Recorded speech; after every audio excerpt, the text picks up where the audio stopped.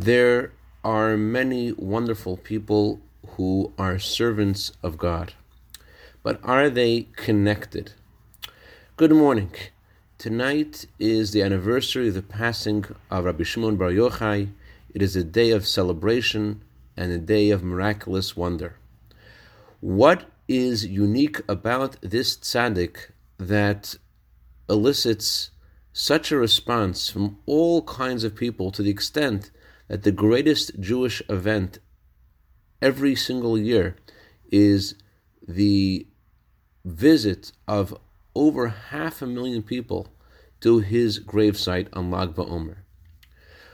Rabbi Shimon Bar Yochai said on the day of his passing, all of the days that I've been connected to this world, I've been connected to God.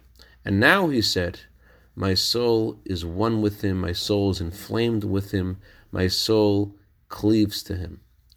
Rabbi Shimon Bar Yochai taught us to not be satisfied with just observing what God tells us to do, but to be connected to it, which means that not only should I study the Torah, I should feel that this is God's words and God is talking to me. When I do a mitzvah, I shouldn't just do the mitzvah, I should be the mitzvah. I should be totally invested in this, scuba dive into it and cut the cord.